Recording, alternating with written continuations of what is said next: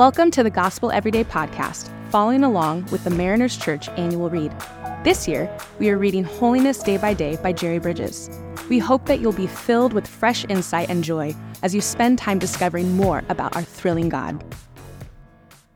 Hey everyone, welcome to the Gospel Everyday podcast. My name is Melly and I'm your host today.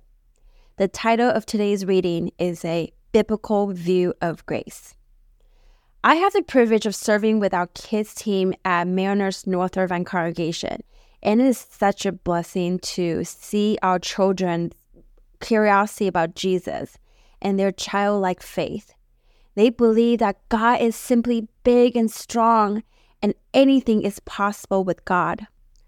And the joy, the pure joy these kids have when they worship this big and gracious God is contagious. One of my favorite things about being a part of kids ministry at Mariners is that on a regular basis, we're given the opportunity to have conversations with kids about salvation. There's nothing like it. To see these kids courageously putting their faith in Jesus is absolutely inspiring. And there are many ways you can do this. You can talk about salvation many different ways, depending on the age of the kids you're talking to. We often use the ABCs of salvation to help kids remember better. A stands for admit. Admit to God that you are a sinner. In Romans chapter 3:23 tells us that for all have sinned and fall short of the glory of God. B stands for belief. Believe that Jesus Christ is God's only Son and He came to save us and He's our only Savior. For God so loved the world that He gave His one and only Son, that whoever believes in Him shall not perish, but have eternal life. John 3:16. Lastly, C stands for confess. Confess your faith in Jesus Christ as Savior and Lord. If you confess with your mouth Jesus is Lord and believe in your heart that God raised Him from the dead, you will be saved. Romans 10:9. C also stands for to choose. Not only we get to confess our faith in Christ, we also get to choose to follow Jesus every single day for the rest of our lives. We have Jesus walking with us, the Holy Spirit guiding us for the rest of our lives. How amazing is that? Salvation is as easy as ABC. Do you remember the day you say yes to Jesus? I was 13 years old when I said yes to Jesus, and I vividly remember shedding tears nonstop. Not out of sadness, but because I felt the overwhelming joy that everyone had spoken about. I didn't know at the time, but it was the Holy Spirit. I was filled with the Holy Spirit and the joy of the Lord. Today's devotional reminds us that God's grace is not just the ABCs of our faith, but is the Alpha and Omega, is the A through Z of our faith. We often make the mistake that we are somehow graduated from the saving grace and we strive to continue our lives based on our good works. You see, the problem with this mindset is that it can lead us to two dangerous roads. The first road is directed toward God, saying, God, you owe me because of my holiness. You owe me because I read the Bible every day. You owe me because I serve every week. This path leads to pride, diminishing the core purpose of Jesus humbly sacrificing His life for us. The second road is directed at others, saying, look at me, how well I'm doing with my life, how well I am managing with my own strength and determination. So why can't you do the same?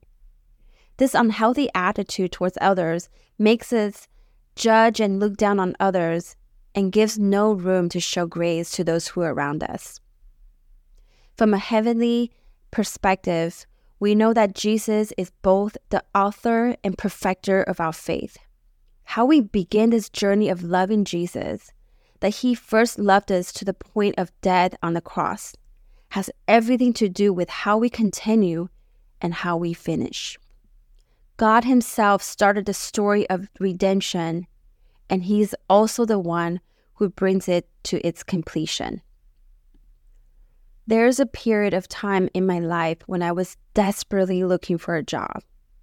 As word spread about my situation, unexpectedly, a cousin of mine whom I have not talked to for years reached out to me and offered me a job right away. He didn't even ask for my resume or about my job experiences. Had he done so, he would have found nothing relevant to the position he was offering me. I ended up getting the job, and because lack of the qualification for the job, my cousin instructed the company, the team, to pay special attention to my needs and to provide all the training and tools that I needed for the position. I later found out that my cousin actually picked me over several qualified candidates for the position, even though I lacked experience. And the team even had to slow down just to train me and make sure I was up to speed, which was a huge sacrifice for the whole entire company. They didn't just bring me in the company. They were patient with me, provided the skills I needed to handle the tasks assigned to me. Over time, I caught up with the team and I was able to make meaningful contributions to the company. I was doing so well in the company that I eventually got a promotion. And it was tempting to believe that the job, the position, the promotion was solely the result of my hardworking hours in a company. By the grace of God, I was constantly reminded that the job was a gift to me that I did not deserve. I dedicated myself to the position out of gratitude towards my cousin and the team. Because they believed in me, they were gracious to me.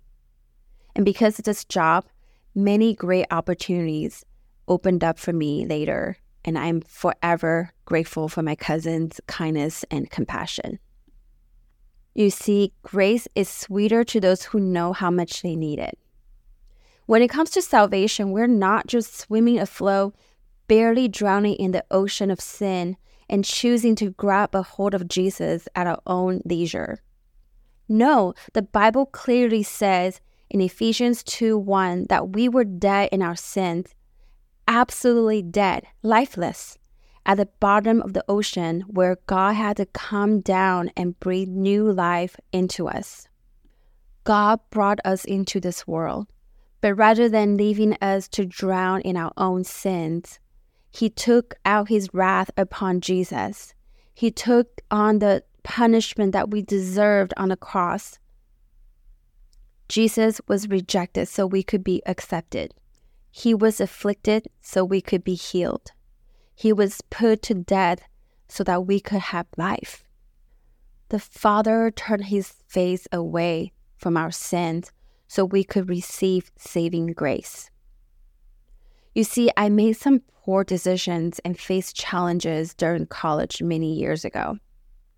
The word has spread, and everyone in my family knew, and many of them avoided me.